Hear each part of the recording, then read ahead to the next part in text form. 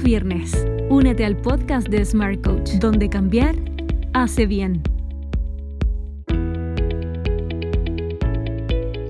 Hola, ¿cómo están? Muchas gracias por estar en un nuevo episodio acá en Cambiar Hace Bien, el podcast de Smart Coach, como cada viernes con una conversación que nos pueda contribuir en nuestro proceso de crecimiento, de desarrollo, tanto personal como también a nivel colectivo. Como ustedes saben, pueden encontrar todos nuestros programas en cambiarhacebien.com, en nuestro sitio web de smartcoach.global y también por Spotify, Apple Podcast, Google Podcast y en YouTube. Así que no hay excusa para estar ahí fuera de lo que estamos generando cada semana con ustedes. Y hoy día tengo una invitada muy especial desde el Perú.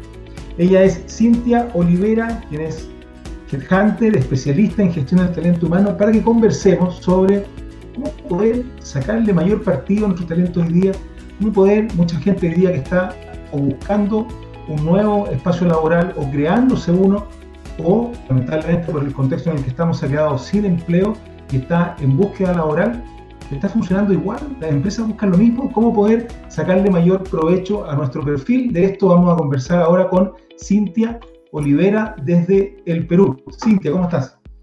¿Qué tal? ¿Cómo estás, Isaías? Un gusto. Muy bien, muchas gracias. Gracias por estar acá con nosotros.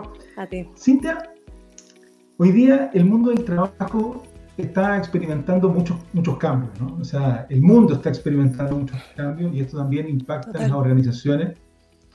Para dar un primer vistazo general, cuáles son estos principales cambios que están ocurriendo en el mundo del trabajo? Bueno, a ver, principalmente, primero gracias por la invitación, Isaías, un gusto compartir ahora contigo y con todos. Principalmente, todos tenemos el reto en este momento de digitalizarnos, ¿no? Por ende, si bien ya habíamos, digamos, muchas personas que estábamos ya digitalizando diferentes etapas del proceso de selección, no era indispensable para poder encontrar una persona, digamos, el uso de tecnología, el uso de herramientas digitales, ¿no?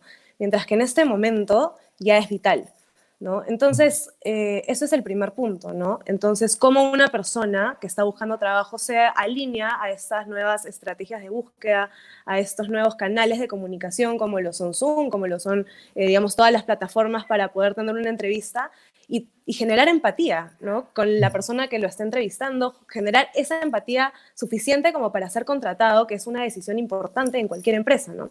Eso por un lado, y por otro lado también las empresas están siendo muy estratégicas al momento de buscar talento, ¿no? Están siendo muy estratégicos desde el punto de vista de que están reclutando lo que es necesario para que el negocio funcione, y por otro lado, las competencias que se están tomando en cuenta, más allá de las técnicas, digamos, tienen que ver con mucho tema de aprender constantemente, ¿no? De una persona que siempre está abierta al constante aprendizaje y a los nuevos entornos, ¿no? Entonces, eso hace que también las personas que están buscando trabajo, las personas que están disponibles en el mercado, que han, como tú bien dices, pueden haber perdido trabajo o puede también estar buscando un cambio en este momento, sean más empleables y puedan trabajar más, no solamente en conocerse ellos mismos, sino también en cómo ellos transmiten su valor por diferentes medios, ¿no? Ya sea en una entrevista, en las mismas redes sociales, como son LinkedIn, como son las demás redes sociales, que pueden ser Facebook, Instagram, etcétera, ¿no? Y todo tiene que ver con cómo quieren ellos ser vistos en su entorno, en su mercado y en su sector, ¿no? Entonces, creo que ese es el principal reto que nos ha dejado esta pandemia, ¿no? Que la competencia en los diferentes sectores se ha incrementado, lógicamente, en Perú, por lo menos, hablando de un poco de datos, nosotros teníamos cerca de un 7 y algo % de desempleo cuando empezó la pandemia, no te hablo de enero, febrero. En este momento ya estamos en 13%, ¿no? Entonces son 4 millones de personas que están buscando trabajo activamente en el mercado, y para uno ser competitivo y ser diferente, más que la experiencia, que sí es muy importante y eso nadie lo va a quitar, también hay que hacer un trabajo de marca personal, un trabajo de hacerse notar dentro de la competencia que también tiene, ¿no? Entonces, eso te diría yo que redondeando un poco lo que nos deja esta pandemia también, ¿no? Lo que buscan las empresas y también cómo nosotros nos volvemos más empleables, ¿no? Cintia, hace no tanto tiempo atrás, porque esto cambia muy rápido, pero hace algunos pocos años atrás, cuando uno hablaba de marca personal, uno lo pensaba para gente que estaba no sé, en los medios de comunicación o que eran emprendedores o dueños de su propio negocio y que tenían que trabajar esta dimensión. Hoy día la marca personal parece ser algo transversal, ¿no? Así como la red de contactos, ¿no? Que antes era un tabú un poco, digamos, y hoy por hoy es igual de indispensable, ¿no? Sí, efectivamente la marca personal, en realidad el concepto de marca personal está bastante, digamos, hay bastantes conceptos dependiendo también del entorno en el que uno está, ¿no? Marca personal para generar negocios es completamente diferente a la marca personal que uno tiene que trabajar, por ejemplo, para conseguir empleo, ¿no? Entonces, de hecho, la marca personal de una persona, a mi parecer, digamos, es lo que uno quiere transmitir siempre en todos los entornos, tanto a nivel personal, profesional, etcétera, ¿no? Y es un trabajo no de un mes o de 2 semanas, donde uno prepara su LinkedIn, prepara su, digamos, su máscara, sino también es un trabajo constante, ¿no? Es un trabajo donde uno de verdad está todo el tiempo entendiendo al sector a que quiere llegar, a comunicarse, ya sea porque quiere buscar trabajo, porque quiere nuevos negocios, porque quiere hacer networking, etcétera, comprender a qué sector quiere llegar y empezar a formar su imagen personal a raíz de ese sector al que quiere apuntar, ¿no? Esta persona. Ahora, mucha gente, Cintia, yo por la naturaleza de mi trabajo, que también te debe pasar, está hoy día cada vez más consciente de la necesidad de construir una marca personal. Pero una cosa es estar consciente y otra cosa es saber cómo hacerlo. Efectivamente. Y desde esa perspectiva, ¿cuáles podrían ser unos primeros tips, unos primeros elementos que tú podrías compartirle a la gente y decir, oiga, ¿usted quiere construir una marca personal? Parta por acá. Claro. Si hablamos específicamente de búsqueda de trabajo, ¿lo estamos enfocando a ese lado, digamos? Dale.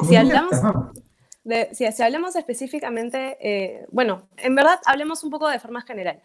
Lo primero, creo yo, para poder hacer marca personal es conocerse a sí mismo. Si uno no conoce, es un poco, digamos, marca personal y justamente incluye la palabra marca, y así como uno vende un producto, digamos, y tiene todas las propiedades del producto, tanto beneficios como también, digamos, un FODA de ese producto, también, digamos, nosotros podemos hacer una evaluación interna. De hecho, es muy recomendable trabajar con un FODA interno, ¿no? Conocer nuestras fortalezas, nuestras debilidades, cuáles son las amenazas del entorno, ¿no? Y con este FODA poder entender cuál es nuestra propuesta de valor al mercado, ¿no? O sea, a donde querramos llegar, ¿no? Y ahí la pregunta es, ¿a dónde quiero llegar? ¿No? Porque yo puedo saber quién soy, pero si yo no sé a dónde quiero llegar, ¿cómo transmito? ¿No? Entonces, el segundo paso, o el paso en paralelo, diría yo, es conocer a quién quiero hablarle cuando yo transmito en mi marca personal, ¿no? Si yo me quiero posicionar, por ejemplo, como un experto en planta, pero en planta de tejido, por ejemplo, ¿no? Entonces, en ese caso, yo a quién le quiero conversar, ¿no? Si estoy buscando trabajo, ¿quiénes son los decisores? Y cómo yo construyo mi marca personal de forma de que esos decisores puedan notarme, ¿no? Entonces, creo que lo primordial es eso, conocer nuestro valor agregado, qué es lo que yo tengo que ofrecerle a las personas que quiero llegar, y luego entender bien quiénes son esos buyer personas, digamos, y luego empezar a trabajar ya una estrategia de marca personal en base a eso, ¿no? Conociendo bien a dónde quiero llegar, ¿no? Eso es lo principal. Una de las cosas, Cintia, en la que tú eres especialista tiene que ver con esto de gestión de talento entre empresas, ¿no? Y ¿cuáles son los talentos que hoy día tienen mayor peso? Porque no lo sé, imagino que algunos siguen vigentes, pero probablemente esto ha cambiado tanto que habrán otros elementos que hoy día cambiaron también en el ranking de los talentos que las empresas buscan. Sí, de hecho, cada empresa y cada nicho de mercado tiene sus propias necesidades, ¿no? Como te decía, sí hay ciertas competencias, por ejemplo, el hecho de tener personas que tienen facilidad de adaptarse a nuevos entornos es indispensable, estés en una posición de finanzas, como en una posición comercial, como en una posición de operaciones, porque tienes que tener la facilidad de poder adaptarte, sobre todo en esta coyuntura donde todo es reinvención, ¿no? Entonces sí hay ciertas habilidades que hoy por hoy se miden, digamos, más que antes. Y en cuanto a los puestos, si hablamos un poco de estadística, sí efectivamente, digamos que los puestos, por ejemplo, de finanzas, claro, finanzas y todo lo que son áreas de soporte, digamos, ya no están siendo tan requeridos al nivel de antes. ¿Por qué? Porque en este momento esa toma, digamos, la decisión de poder cambiar una persona o reemplazar a una persona o hacer un gasto para una nueva incorporación incluye muchas decisiones intermediarias justamente a raíz de la pandemia, ¿no? Entonces, ahorita, en este momento, si hablamos específicamente de este momento, me parece que las áreas de recursos humanos, y justo lancé una encuesta hace poco en LinkedIn para también tener el input de ellos mismos, están un poquito más concentrados en temas de salud de los empleados, de seguridad de la empresa, ¿no? Y tal vez en ese sentido están pasando a segundo plano temas de contratación. Entonces, ¿qué quiere decir esto? Que como prioridad, de alguna manera, están las posiciones que son indispensables para la continuidad del negocio, ¿no? Muchas veces estas posiciones caen en el área comercial porque justamente es donde se necesita un líder que encamine toda una nueva gestión comercial que ha cambiado mucho a raíz de este COVID, ¿no? Entonces, áreas comerciales que estaban acostumbradas a una venta directa han tenido que pasar completamente a una venta digital y muchas veces, no digo que todas las veces, esto ha tenido que ver con contrataciones de líderes que ya tienen una expertise formando equipos de alto impacto, pero enfocados a la atención comercial, digital, ¿no? Entonces, eso hace que el perfil cambie un poco y por eso pueden salir nuevas necesidades en estas áreas core que el negocio necesita, ¿no? Y por otro lado están los perfiles digitales, ¿no? Te diría que en todas las áreas el hecho de tener experiencia ya liderando de forma digital, liderando equipos que se autogestionen, pesa muchísimo en este momento, porque es un poco el punto débil del mercado, ¿no? Eso en términos generales. Cintia, yo soy de la política personal, de que todos estos contextos traen una serie de oportunidades que uno debe estar atento y tomarlas en la medida que uno pueda tomarlas. Y una de las oportunidades esta es una opinión personal, me gustaría saber tu opinión. Una de las oportunidades que yo visualizo tiene que ver justamente con lo que hacen las instituciones como la nuestra en Smart Coach, que tiene que ver con formación. Hoy día educación. Claro, hay más programas a disposición y más baratos que antes porque es más complicado comercializarlo por el efecto económico que tiene la pandemia, en fin. Entonces, te quiero hacer dos preguntas. Primero, sí. ¿Consideras tú de que es un buen momento para estudiar? Y segundo, si es que fuese un buen momento, ¿en qué uno debería gastar ese tiempo y recursos? ¿Qué elementos debería uno aprender hoy día si es que no los conoce ya? En primer lugar, no solamente considero que es importante estudiar en este momento, sino que ahora se ha visto la necesidad, digamos ya, pero considero de que uno siempre tiene que estar educándose en lo que a la persona le sume. O sea, ¿a qué me refiero? A que efectivamente hay ciertos grados que uno puede querer, como un MBA, por ejemplo, un doctorado, etcétera, pero también hay ciertos conocimientos que se adquieren a través de cursos pequeños y cortos, digamos, y como tú bien dices, bastante accesibles económicamente y que nos dan una visión completamente diferente, ¿no? Entonces, específicamente yendo al punto de estos cursos y de la educación, creo que es el mejor momento para uno invertir en estos puntos que nos faltan para llegar a ese perfil que uno dice, wow, a mí me van a llamar de todas maneras porque cuando yo envíe mi perfil voy a tener tal nivel de conocimiento para lo que las organizaciones de mi sector en este momento necesitan, que cómo me van a decir que no, ¿no? Si soy una persona que no solamente tiene el conocimiento técnico, sino que también estoy llevando cursos y me estoy preparando para el momento de ahora, ¿no? El entorno. Es un plus, no te digo que es algo que a las empresas va a hacer que las empresas van a hacer que inmediatamente se decidan por esa persona, pero los conocimientos que uno adquiere en estos cursos son vitales para poder actualizarse constantemente, ¿no? Incluso te diría que hasta es más interesante en este momento, y ahí respondiendo a tu pregunta de qué recomendarías, digamos, ¿no? De hecho, yo recomendaría que lleven cursos pequeños y muy de nicho, ¿no? Por ejemplo, si están trabajando en la marca personal, que lleven cursos de marca personal. Si están, por ejemplo, teniendo una empresa nueva y sabían que tenían que entrar a redes, pero la pandemia los obligó a entrar a redes, que empiezan a llevar cursos de SEO, de posicionamiento, de redes sociales. Si es que están viendo temas de tecnología, ¿no? De desarrollo, todas las plataformas en este momento que existen para poder llevar estos cursos son muchísimas, ¿no? Entonces, es un excelente momento para potenciar esos skills que hoy por hoy son más requeridos, ¿no? Las habilidades blandas no son temas que se puedan trabajar mucho, digamos, por medio de cursos, porque son temas que más bien se trabajan con coaches o también, digamos, uno mismo, ¿no? Y son parte de nuestra misma personalidad, son cosas que tenemos que trabajar todos, ¿no? Pero los temas de aprendizaje, digamos, de temas más técnicos o que nos ayuden a potenciar estos skills que hoy por hoy se necesitan, sí es súper importante y necesario, sobre todo en un momento de búsqueda laboral, ¿no? Creo que es la mejor forma de aprovechar el tiempo, si es que alguien no está trabajando en este momento, de aprovechar esta pandemia, ¿no? O esta reactivación, ya estamos en momento de reactivación, ¿no? Cintia, yo tengo el siguiente parecer, coméntame ahí cómo lo ves tú, pero yo todavía no conozco gente que crea de sí mismo que son profundamente tontos, ¿okay? La gente usualmente piensa que es competente para algo, ¿no? Uh-huh. Incluso aquella que tiene malos resultados, ¿sí? Y por lo tanto, cuando uno habla de gestión del talento, empleabilidad, marca personal, yo podría hacerme una cuenta en LinkedIn, en Instagram, en muchos lugares y montar una imagen, pero o sea, que conquista al empleador cualquiera, ¿sí? Claro. Pero, como dice el dicho, otra cosa es con guitarra. Entonces, ¿cómo yo poder identificar qué talento realmente tengo, más allá de mi amor propio? ¿Sí? Y una vez identificado ese talento, ponerlo a disposición del mercado de una forma que genere una diferenciación, entendiendo que voy a competir, si es que estoy buscando, por ejemplo, un empleo, con muchísima gente más que está en lo mismo, y si estoy emprendiendo un negocio también, con muchísimos otros que están en el mismo rubro.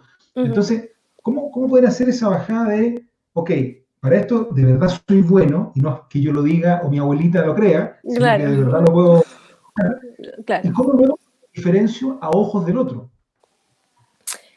A ver, en primer lugar, efectivamente, la marca personal no solamente incluye ese primer impacto en redes sociales, no solamente incluye ese primer impacto hasta en el CV o en la primera presentación, ¿no? De hecho, nosotros como reclutadores tenemos una responsabilidad bastante grande porque ese primer impacto y lo que tú hablas se da en muchísimos casos, ¿no? O sea, ese primer impacto es un primer impacto donde hoy por hoy incluso hay muchas empresas que cobran por hacer perfiles de LinkedIn a veces ni siquiera hay una entrevista a profundidad para entender realmente la expertise de la persona o entender realmente su valor diferencial versus su competidor y el entorno al que se quiere ir también para poder hacer un LinkedIn apropiado, ¿no? Y sí, efectivamente uno, como tú bien dices, puede decorar mucho sus redes sociales, puede decorar mucho su imagen inicial, ¿no? Pero ciertamente también hay todo un proceso de selección y de filtros para poder llegar a un candidato donde tú realmente estés convencido o por lo menos que minimices todos los riesgos de que sea un candidato apropiado, ¿no? Llámense entrevistas psicolaborales, donde lo hacen psicólogos laborales, que justamente relevan estas alertas, ¿no? También vemos temas de competencias, habilidades, pero justamente se complementa esta información con pruebas que son psicológicas y que no hay forma, digamos, de cobrar eso, entre comillas, ¿no? Por otro lado, también las mismas entrevistas, donde uno logra conocer a la persona, y es por eso que te decía que hay este reto de poder empatizar con una persona vía pantalla, no vía cámara. Justamente ahí el reto está, y respondiendo a tu consulta, de las organizaciones, el reto de las organizaciones está en hacer entrevistas realmente de impacto, o sea, que sean cortas, que sean concisas y que realmente releven la información importante para ese proceso, ¿no? Hay algo bastante importante, ¿no? El CV, digamos, la experiencia dura de una persona es algo que uno no puede cambiar, es decir, es algo que ahí está, ¿no? O sea, nosotros lo podemos leer, de hecho, todo el mercado tiene acceso al LinkedIn de esta persona, ¿no? Entonces, lo que uno tiene que tratar siempre de resaltar son los diferenciadores o la experiencia aprendida, ¿no? Entonces, ya yendo a hablar un poco acerca de cómo uno reconoce su valor diferencial y cómo luego uno lo transmite. Entonces, lo primero es saber dónde está uno, ¿no? O sea, cuál es su punto actual, digamos, de encuentro, dónde está uno, y decir, ok, yo, por ejemplo, tengo la posición de jefe de finanzas, ¿no? En el sector agroindustrial, ¿no? cómo es el sector, ¿no? Con quién estoy yo, quiénes son mis pares en el sector. No son tampoco 200 empresas por nicho, ¿no? O sea, son algunas empresas por nicho e identifico a quienes están en mi sector, identifico cuál es mi diferencial y por qué yo en mi sector soy diferente. Pueden ser N razones. ¿A qué me refiero? La empresa, por ejemplo, puede haber pasado en el área de finanzas por una reestructuración, ¿no? O puede haber pasado por una fuga de talento masiva, o puede haber pasado por situaciones específicas que hacen que uno adquiera cierta experiencia puntual, ¿no? Y cuando uno habla de esos logros y de cómo sobrepasó estas situaciones, a las empresas, digamos que a las necesidades de las empresas se suman estas experiencias y medio que se hace un clic, ¿no? Entonces, cuando uno entiende estos diferenciadores y qué cosa ha logrado a través de su experiencia laboral y lo empieza a transmitir por medio de los logros, por medio de compartir el contenido que ha aprendido y que a veces uno piensa, como te decía al inicio de la conversación, que por saberlo nosotros es algo común, cuando no, realmente lo que hemos aprendido es el conjunto de muchas experiencias.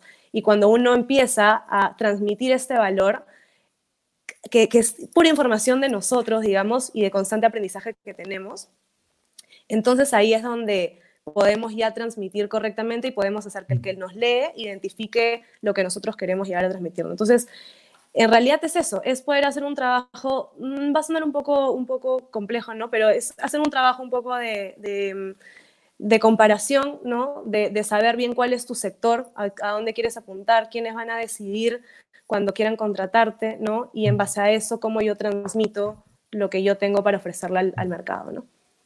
Perfecto. Cintia, te quiero agradecer, se me quedaron varias preguntas ahí en el tintero. Y creo que a Cintia se le cayó la conexión, pero bueno, le agradecemos a Cintia por esta conversación y también a ustedes por haber estado junto a nosotros en este nuevo episodio de Cambiar hace bien, acá en Smart Coach. Les mando un gran abrazo y recuerden, cada viernes una nueva conversación por YouTube, Spotify, Apple Podcast, Google Podcast, etc. Así que no se lo pierdan, dejaremos también los datos de contacto ahí de Cintia Olivera, que nos acompañó el día de hoy desde Perú, para que lo puedan ver en nuestro canal de YouTube. Y recuerden, cambiarhacebien.com. Les mando un abrazo grande y hasta la próxima semana. Chao, chao.